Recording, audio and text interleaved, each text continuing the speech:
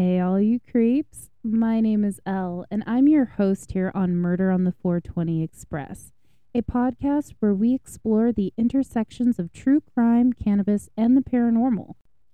I'm here to prove the misconception that potheads can't learn.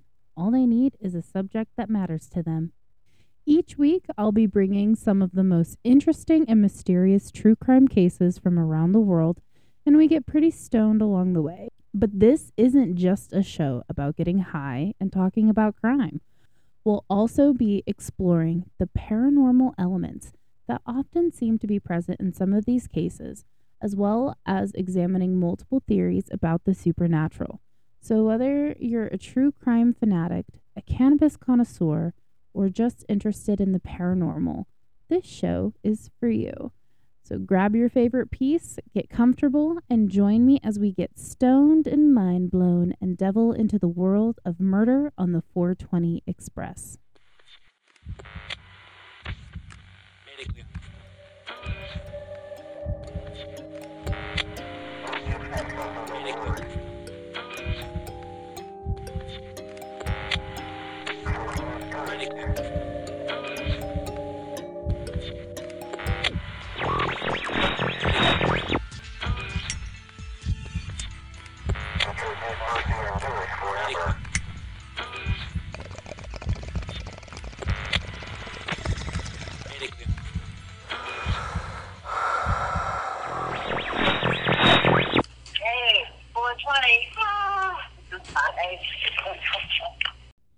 Hey guys, welcome back to another episode of Murder on the 420 Express.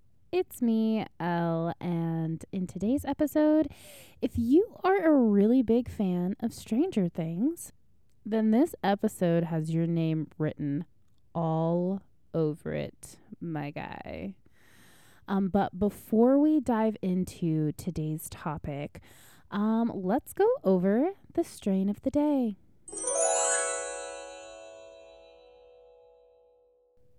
All right, so let's get into the strain of the day. The strain of the day that I have picked out is called Space Queen. And I actually got this strain kind of just as a, I need to make my order $75 so that it can be delivered to my house. So I saw the name and I was like, you know what? That sounds pretty cool. I think I'm going to get it. And let me just tell you, I was indubitably motherfucker surprised by how amazing this strain was. It took me aback. So the first time that I hit it, I did not hit it and quit it. I hit it and was I was surprised because the taste that I got was very fruity. It was almost like I was smoking a strawberry swisher or like just some sort of like really pungent flavoring that like it wasn't too overpowering. In fact, it was so subtle that I was like, what is that? So let me tell you about this strain. Space Queen is a hybrid strain of cannabis that is known for its unique combination of sativa and indica genetics.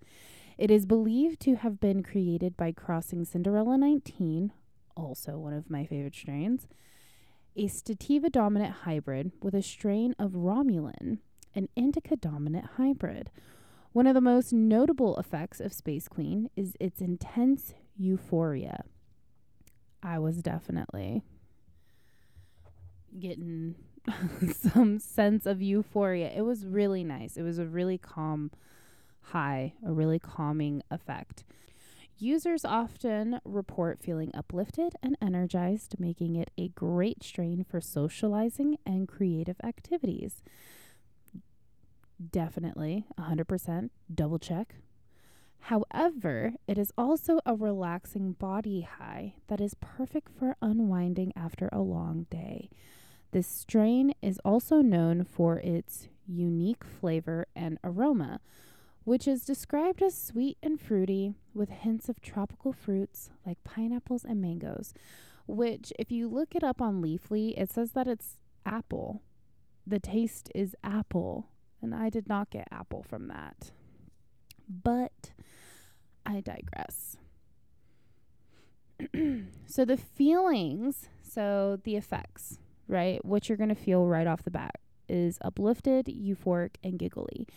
The side effects that you're going to get from this lovely strain is definitely some dry mouth, some dry eyes, and some paranoia, which what better way, what better strain to be smoking on, if not one that makes you fucking paranoid, as we're going to be talking about the Montauk Project.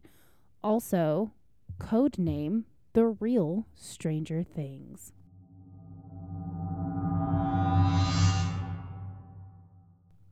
All right, so what is the Montauk Project?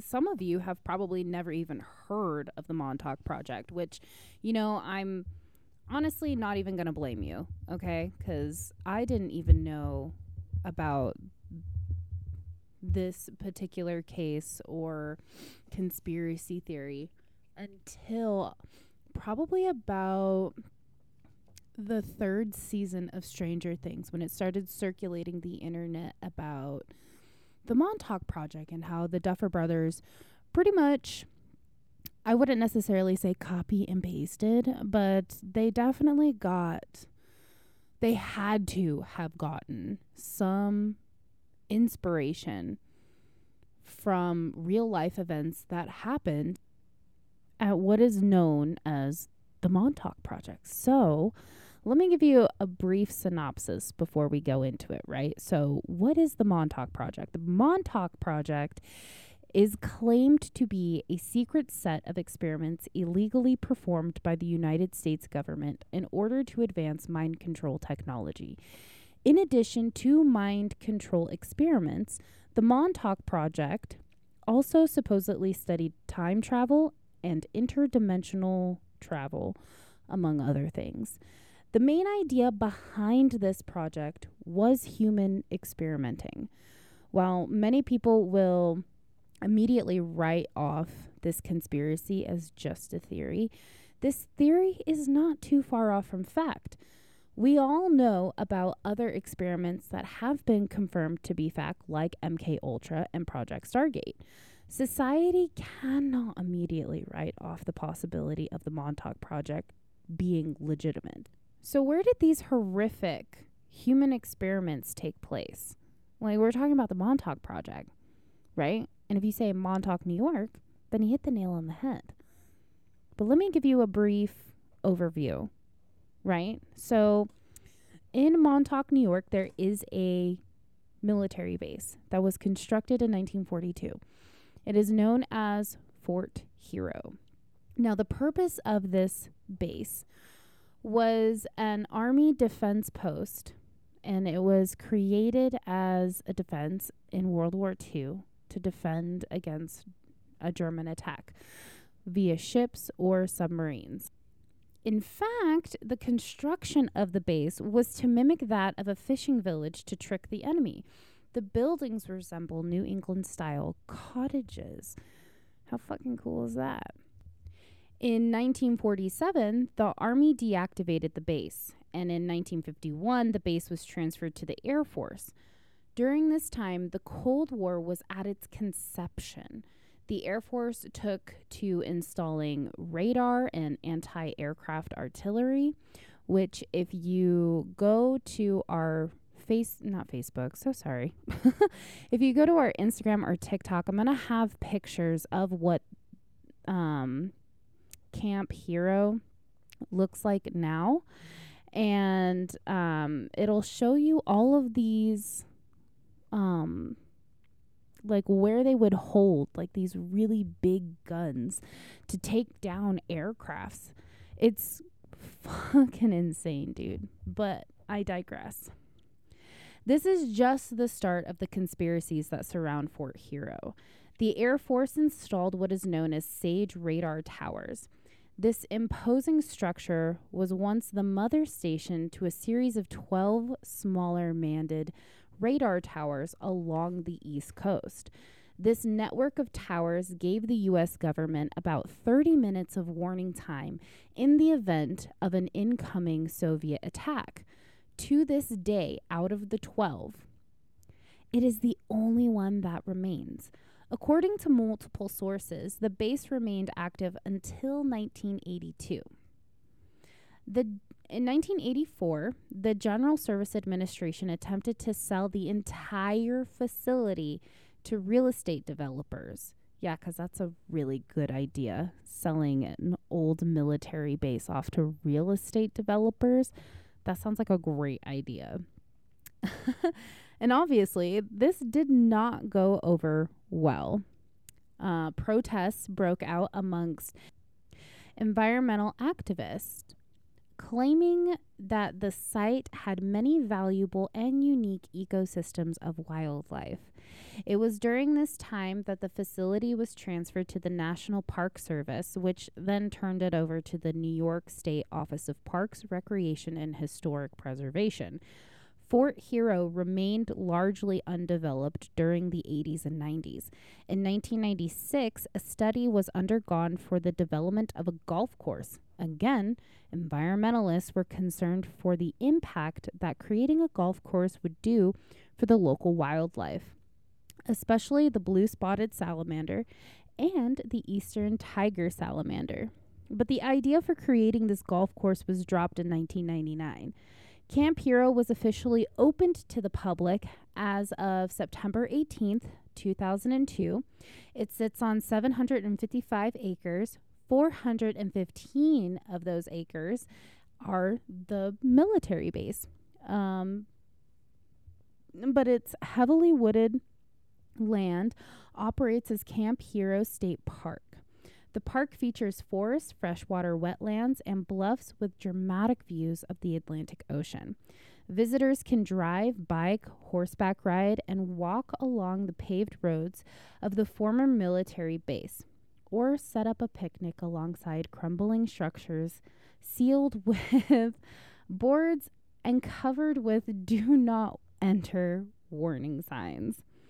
There are plans in the works, even now, almost 20 years later, to create a museum and an interpretive center that will focus on World War II and the Cold War history inside the radar tower. It's 20 years later. I don't I don't necessarily think that that's going to happen, especially if some weird ass shit went down. But I digress. This episode is brought to you by A Love Story Photography, where every story is founded by love. You can find them on Instagram at A Love Story Photo or shooting them an email at alovestoryphotography@yahoo.com. So let's set the stage, yeah? It was a dark and stormy night in Montauk, a small beach town located at the very tip of Long Island. The wind howled through the deserted streets, whipping the sand into a frenzy and causing the old street lamps to flicker and die. The only sign of life was a lone figure, huddled against the elements, making their way towards the old military base, Camp Hero, that stood guard over the town. The base was said to be cursed, the site of countless tragedies and disappearances over the years. But this person was determined to uncover the truth, no matter the cost. As they approached the abandoned radar tower, they could feel a chill run down their spine, as if the very air around them had grown colder. They knew that they were not alone, that something was watching them, waiting for them to make a mistake. And deep down, they knew that once they entered the tower building, there would be no turning back.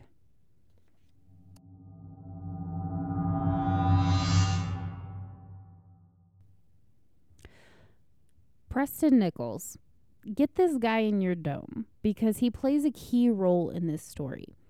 Preston Nichols is an American author and researcher known for his work on the alleged government mind control and time travel experiments known as the Montauk Project.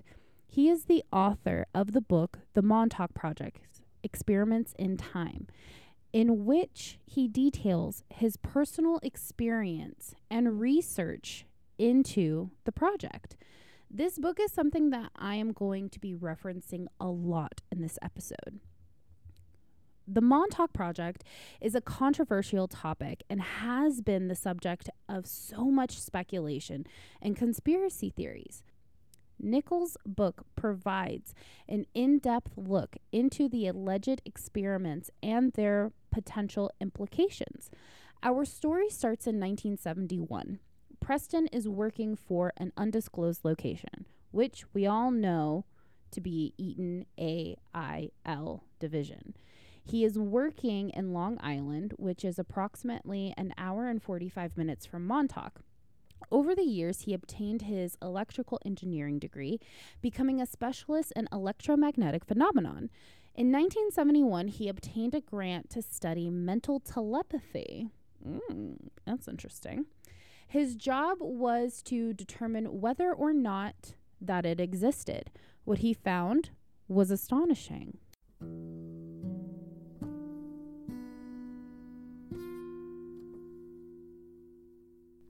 I began my research and found out that telepathic communication operated on principles that are strikingly similar to that of radio waves. I had discovered a wave that could be termed a telepathic wave. In some respects, it behaved like a radio wave. I set out to get the characteristics of this telepathic wave. I studied their wavelengths and their pretended facts. I am determined that while a telepathic wave behaves like a radio wave, it isn't exactly a radio wave.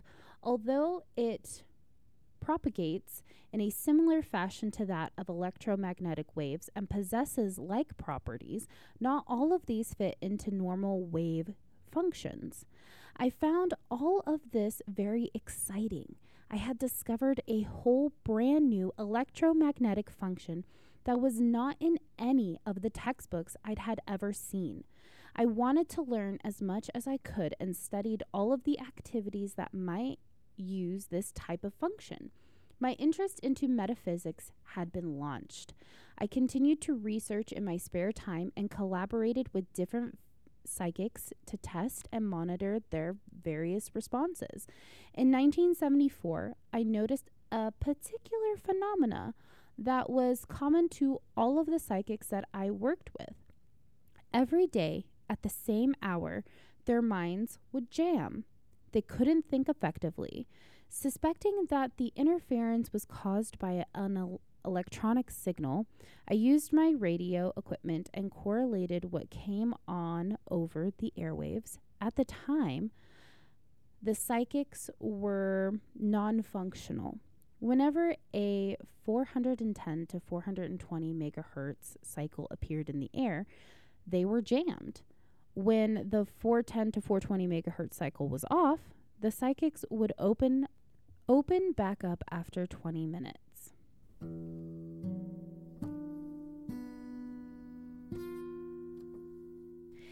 Nichols probably does one of the most main character energies I had ever seen. He tracked where the signal was coming from. He wanted to know where the signal was coming from, so he grabbed what was fucking closest to him, I guess. He grabbed a modified TV antenna and a VHF receiver and set out to find where this signal was being transmitted from. He traced the signal to the Sage radar tower on the base of Fort Hero. Quote, "At first, I thought that this signal might have been generated accidentally. I checked around and found out that the base was still active.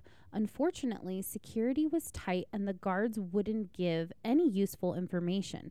They said that the radar was for a project run by the FAA. I couldn't press the point beyond that. In fact, their statement didn't make a lot of sense. This was a World War II radar defense system known as Sage radar. It was totally antiquated, and there is not any known reason why the FAA would need such a system. I didn't believe them, but couldn't help being intrigued. Unfortunately, I had hit a dead end. I continued my psychic research, but didn't get anywhere on the investigation of the Montauk antenna until 1984, when a friend of mine called, end quote. According to Nichols, he was told that the site of the old military base was now abandoned. His friend encouraged him to go and take a look, and he did. When he got there, it seemed like out of a scene from a movie, and definitely not how a branch from the U.S. military would leave a base they are no longer wishing to use. There was debris everywhere, paper scattered across the floor.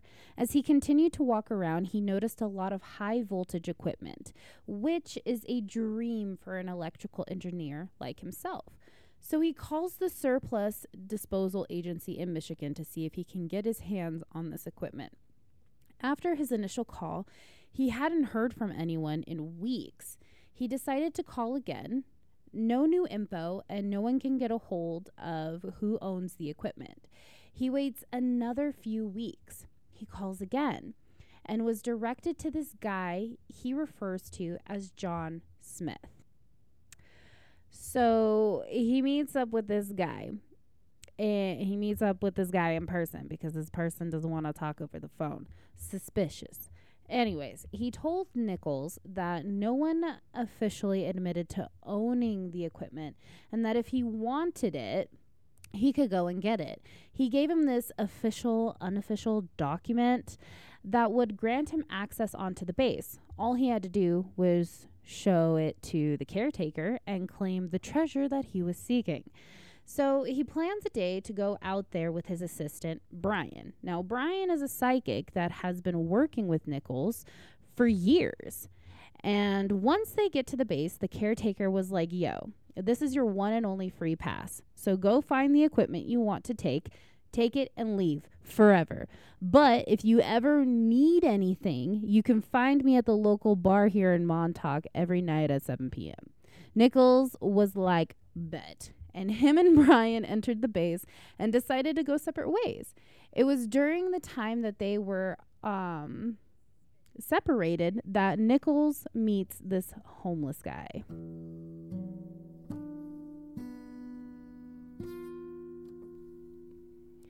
He told me that he had been living in the building ever since the base was abandoned. He also said that there had been a big experiment a year earlier and that everything had gone crazy.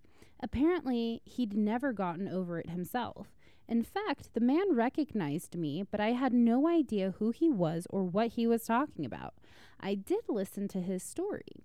He said he had been a technician at the base and then he'd been AWOL. He had deserted the project just before the base had been abandoned. He spoke about a big beast appearing and frightening everyone away. He told me a lot about the technical details of the machinery and how things worked. He also said something that was very strange. He told me that he remembered me well. In fact, I had been his boss on the project. Okay, of course. I thought it was pure nonsense. I didn't know then that there was any truth to his story. This was just the beginning of my discovery that the Montauk Project was real.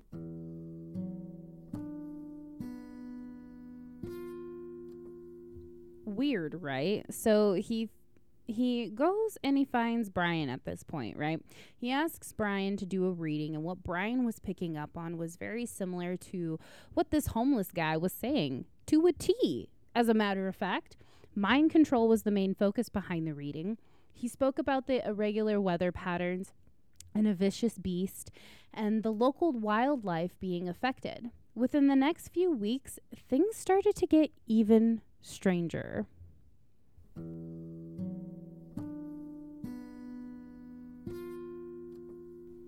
A few weeks later, I was surprised by a visitor who barged into my lab. He came straight to the lab, which was in the back of the house. He didn't ring the doorbell or anything. He claimed to know me and said that I had been his boss. He went on to explain many of the technical details of the Montauk project. His story corroborated, God, that's such a hard word for me to say, what psychics and the homeless man had told me.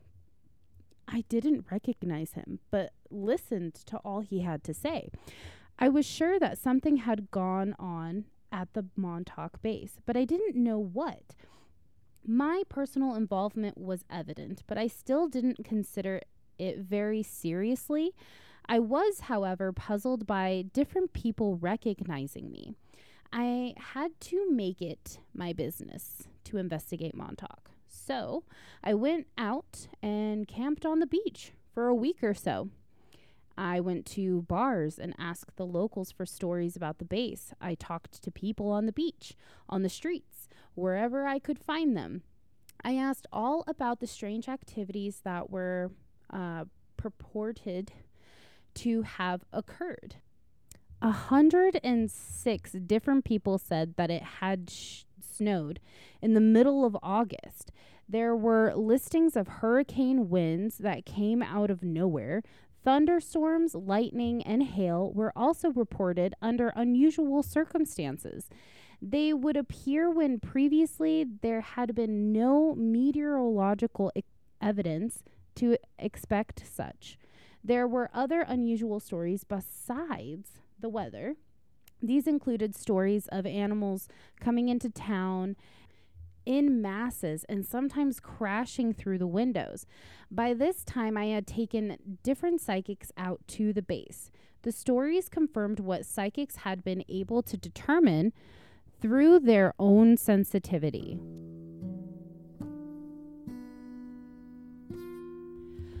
He collected some bizarre information, and unfortunately, he didn't have any answers. He was also getting more and more people who were starting to recognize him, even though he had no idea who these people were.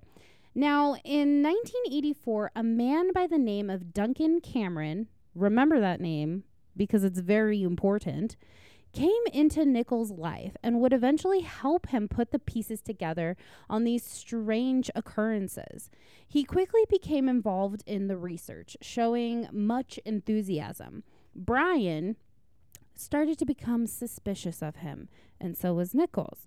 Brian was not about Duncan's vibes. So much so, he left. He was like 86 bitches, deuces. I don't like this guy. I don't like his vibe. Bye. Nichols was about to test that loyalty hard. He brought him to the base. But much to his surprise, Duncan knew where everything was. He knew what every building's purpose and piece of equipment was used for. Obviously, he had been there before. Layers of programming started to unravel from Duncan, describing new information about the nature of the base itself.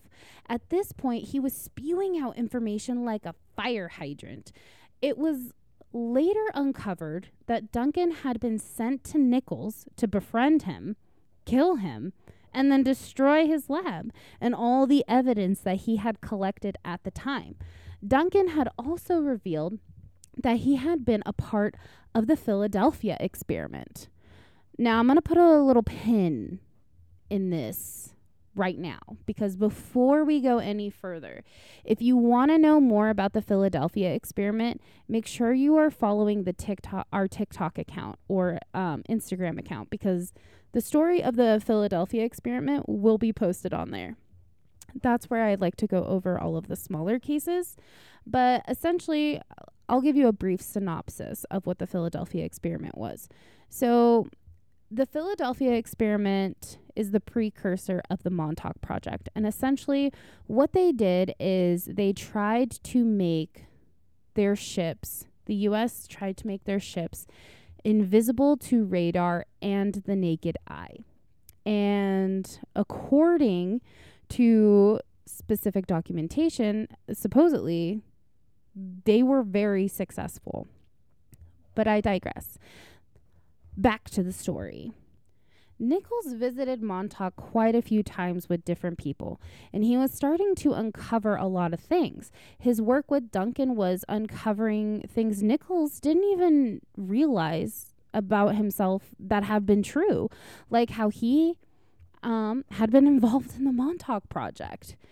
Moving forward, groups of people started to come out of the woodworks with claims of their own involvement in this.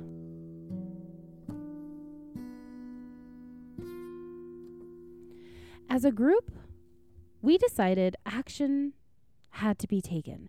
We weren't sure exactly what to do, so we sat around and discussed it. What was the best thing to do? Publish it immediately? We talked about it extensively. In July of 1986, we decided that I should go to the United States Psychotronics Association in Chicago and talk about it. I did, and it got an uproar. Word got around fast to those who didn't want the Montauk story to be revealed.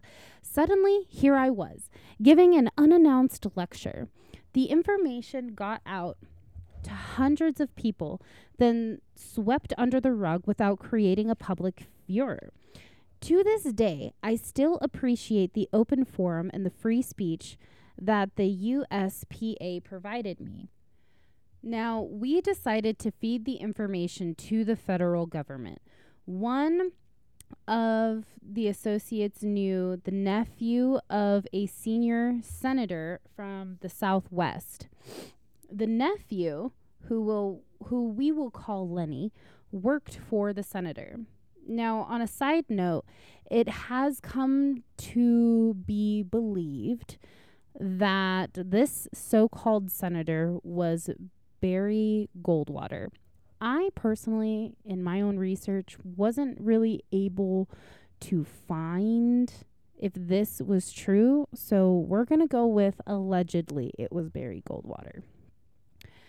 We gave the information to Lenny, who passed it to his uncle. This information included pictures of the orders given to the different military personnel, which we had found strewn about the base. The senator did a personal investigation and verified that military technicians had in fact been assigned to the base. The senator also discovered that the base was decommissioned, derelict, and mothballed since 1969. Having served his country as an Air Force general, he was particularly interested to know why the Air Force personnel were working on a derelict base. And where did the money come from to open up the base and run it?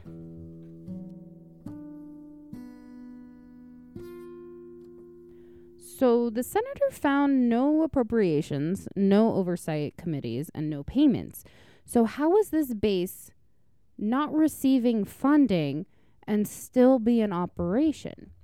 Now, since we are in the timeline of 1984, I should also mention that this really bad B-rated movie came out, and it's called The Philadelphia Project. Yes, we're going back on that. Why is this relevant? This guy that goes by the name of Al Bielek, who was 54 at the time, he claimed that when he saw the movie, he experienced an overwhelming sense of déjà vu. Using New Age therapies and practices, he was able to unlock recessed memories of who he was and what his involvement was in this project and another project, the Montauk Project. He was able to confirm how the two were intertwined together. He even claimed that Al Bielek wasn't even his real name. He said his real name was Edward Cameron, claiming to be the brother of Duncan Cameron. He's even stated that he and Duncan had been on the crew of the USS Aldrich during the time of the Philadelphia experiment. I mean, that is really, really far-fetched, right? It sounds like it straight came out of the cuckoo's nest. Well, he brought this story to the Mutual UFO Network conference in 1990. His story started to become more intricate. The main concept, though, behind his story was that him and his brother joined up with the Montauk Project and that it was created from the electromagnetic research from the Philadelphia experiment. Bielek even claimed that he befriended Nichols back in the 1970s, and the pair invented what is known as the Montauk chair, a mind-reading device that was a central component of the entire project. This is what I would like to call the start of psychic espionage. Dun-dun-dun-dun.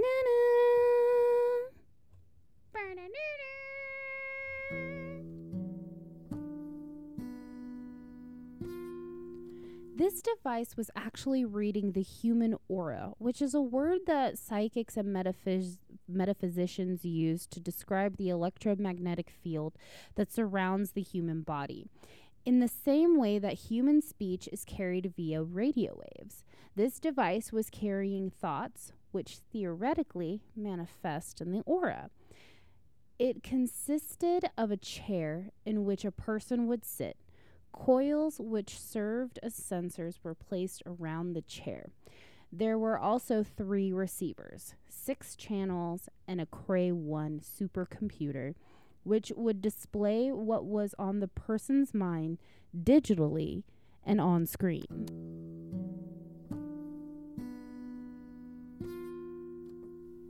So let me break down the logistics behind the use of this chair and why it is so important, or why it was so important. My understanding is that this chair would reduce the risk that came with human experimentation by allowing one person to be seated in said chair. The theory was that a person in the chair would transmit an alternate reality to the crew, like the Philadelphia experiment. When the ship became invisible, the crew would then be in synchronization with the alternate reality and wouldn't become disoriented or mentally lost. The weight of the reality shifts was a result of one person's projection of consciousness. That projection was then amplified by the Cray 1 computer, which was used to decode the transmissions being generated from the person in the chair to the interface of the IBM 360 computer. This computer, in turn, was a connected interface with the Montauk transmitter. So many connections, so many cables. The computer was needed to control the modulation of the transmitter so that the transmitter could frequency hop across the entire band. I know that sounds like a lot. I know it sounds like a lot to take in. But once you start really thinking about it, the more it actually starts to kind of make sense. Listen, it could be the Space Queen talking. It could just be the conspiracy theorist in myself. Or it could just be the spiritual guru that resides within me.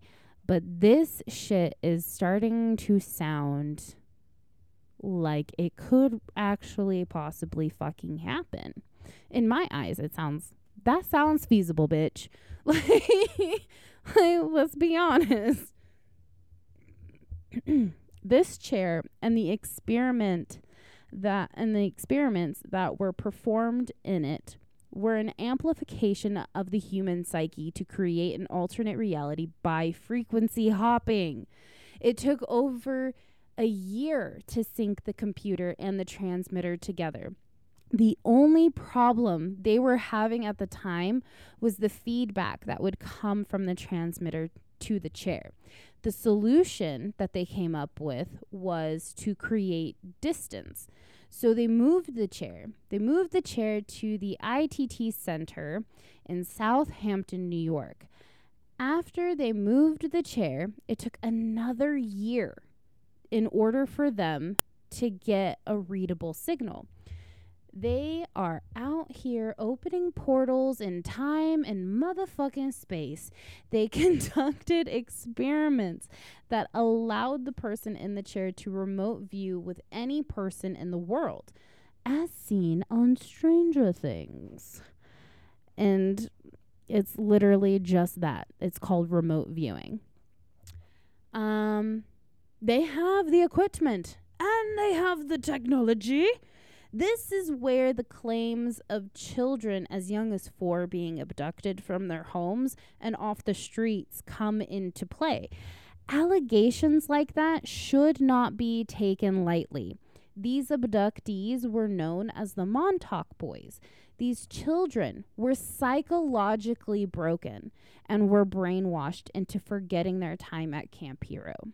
More people were coming forward with claims of being a part of this experiment. Like 52-year-old Stuart Swerdlow. Swerdlow? I think that's how you say his name. He told The Sun back in 2017. 2017. That wasn't that fucking long ago, bro. Of his abuse and the others that had also endured this type of abuse.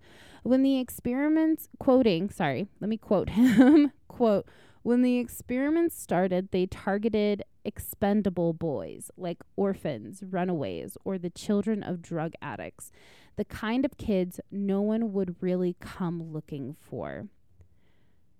The aim was to fracture your mind so that they could program you. They would change the temperature from very hot to very cold, starve you, then overfeed you. I remember being beaten with a wooden pole. And they loved to hold your breath underwater until you nearly drowned. This was effective. It makes a person likely to listen to and obey their, quote, rescuers. They also used LSD to put our brains into an altered state, end quote. All right, so I do want to bring up Cameron Duncan again, or Duncan Cameron. So sorry, I'm saying his name backwards.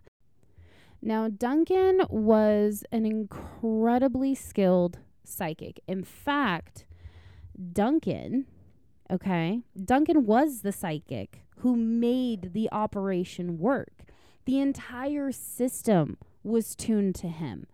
Sure, there were about 2 other psychics who were retained as backup in case Duncan was killed or incapacitated. But the entire project, the entire thing was attuned to Duncan. So on August 5th, 1983, they were given direction to run the transmitter continuously. So this means that Duncan had to be in that chair continuously, focusing his awareness, his consciousness, his focus on whatever they were trying to get him to do. Now, they weren't sure what the hell happened, but the system and the equipment and the transmitter, it synced up with something else, and they weren't sure what it was, but they were very much aware of the fact that it was creating a portal that was showing the USS Aldridge on the other motherfucking side. And in order to avoid ripping a hole in time and space, they had to divert Duncan away from seeing himself and his brother.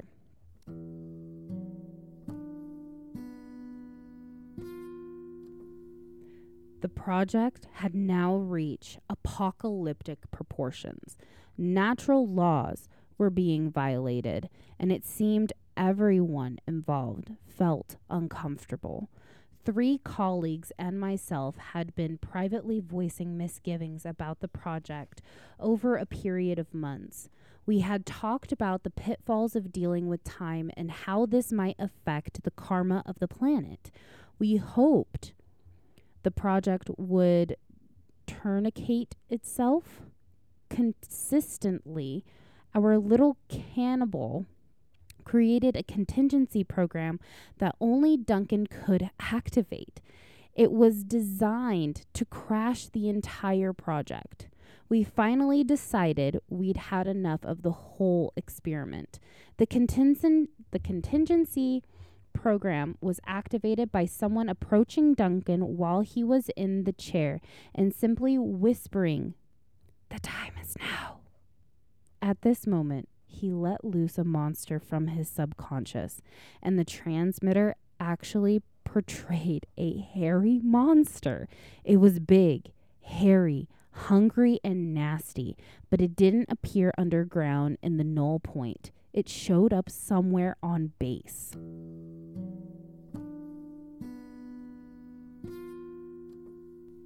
Honestly, that sounds so fucking terrifying. And also, he manifested a creature he thought of into reality. If that's not fucking terrifying in and of itself, I don't know what the fuck is, okay? I don't know. I don't know, okay? So after these events on August 12th, 1983, the base was abandoned. And by the end of the year, there was no knowledge of anyone had ever been on the base. In May of 1984, a special ops called the Black Berets were sent to the base and told to shoot anything that moves. A second special ops group was sent in after the first to remove any and all equipment that would be considered, quote, too sensitive to leave behind, end quote. The next step was to seal the underground of the base, and 6 months later, cement mixers were seen driving onto the base to fill in the underground. It's crazy to think that this even happened. Even if it is allegedly this happened. I always say that there's no such thing as coincidences. Everything happens for a reason. That is not a reason or an excuse to dismiss the true horrors of human experimentation. A story isn't just made out of thin air. There is always a sliver of truth hidden somewhere in the noise of exaggeration. Who is to say that this didn't happen? How can all of these people who come forward or who have come forward claim the same events? These experiments happened and they survived. How could someone who goes through this kind of abuse be exaggerating a story at that point? Do you know what I mean? Child abduction, human experiments, LSD. MK Ultra was probably one of the worst classified human experimentations that happened, and that has been declassified and proven to have happened. How can this be any further from the truth? How can the Montauk Project be any further from the truth? Is it because, their use of psychics? Because psychics have a sensitivity to things around them, sensitivity to electromagnetics. They have sensitivity to what we now call nowadays energy. The vibes were fucking off, man. I just felt something. It was weird. Like nowadays, how could it be any further from the truth? If the spiritual community is focusing on the ability to shift your reality and the ability to create your own reality just by training your thoughts, rehabilitation in your self-talk, then who is to say what could happen if you were to add transmitters and computers to the pot? Could we be living in a projection of what the government wants us to think? Think about it. In 2020, when the whole world was in a lockdown due to COVID, a lot of people began to wake up. They became aware of things that were staring them directly in the face. Is the government really going to share that they have figured out how to program consciousness? Probably fucking not. Are we ever going to know the truth behind the Montauk Project? Are we ever going to know the real implications that this type of experimentation could literally cause? I mean, Nichols says it directly in his book himself. The experimentations were becoming apocalyptic. We all know the number one rule of time travel, right? Is to never run into yourself, because at that point you would create what's called a paradox. Right then and there, you would create what is called a rip in the time and space continuum. It's not good. Doctor Who fucking brings it up. Never run into yourself. Fucking what other ones? Harry Potter, when Hermione Granger has her little time turner. She's never run into yourself. It is like an unwritten fucking law. And the experimentations that they were doing were bringing them into what Nichols said was apocalyptic. So what did they do? They created a failsafe. They already had a failsafe in mind. And keep in mind, Duncan was the main key to this whole fucking operation, according to Nichols. Allegedly, he was the one that had the entire, without him, it wouldn't have fucking run. The whole thing was attuned to him. He could have been having a motherfucking bad day. He was like, you know what? That coffee tasted like shit. Now my day is ruined. Now my day is ruined. And, you know, to me, if they were onto something, if they had the data and the collections and they fucking knew what this type of experimentation would do and what they could weaponize it as, let's just call it as we see it. They were going to weaponize it. It's the military. What else do you think they're going to fucking do? But at this point, I am rambling on by myself. So on that note, let me know what you think of this episode. I want to know your thoughts on this episode. Was it something that you want to see more of? Do you have your own thoughts about this? Do you have your own opinions and theories to share? Because now that we've gone through most of it, if not all of it, doesn't that sound like fucking Stranger Things? Like, Elle created the Upside Down. She created all of this shit by pushing Henry Creel. She was like, bitch, be gone. Just created a whole nother fucking dimension, a whole other world. I don't know. But anyways, on that note, thanks for tuning in to Murder on the 420 Express. I hope that you enjoyed this episode and found it informative and entertaining. If you have any feedback, suggestions for future topics, or want to leave a review, please don't hesitate to reach out and send us an email at murderonthe420podcast@gmail.com. Be sure to follow us on TikTok and Instagram at murderonthe420official to stay up to date on new episodes and other updates. I'm your host, Elle, leaving you with a higher train of thought.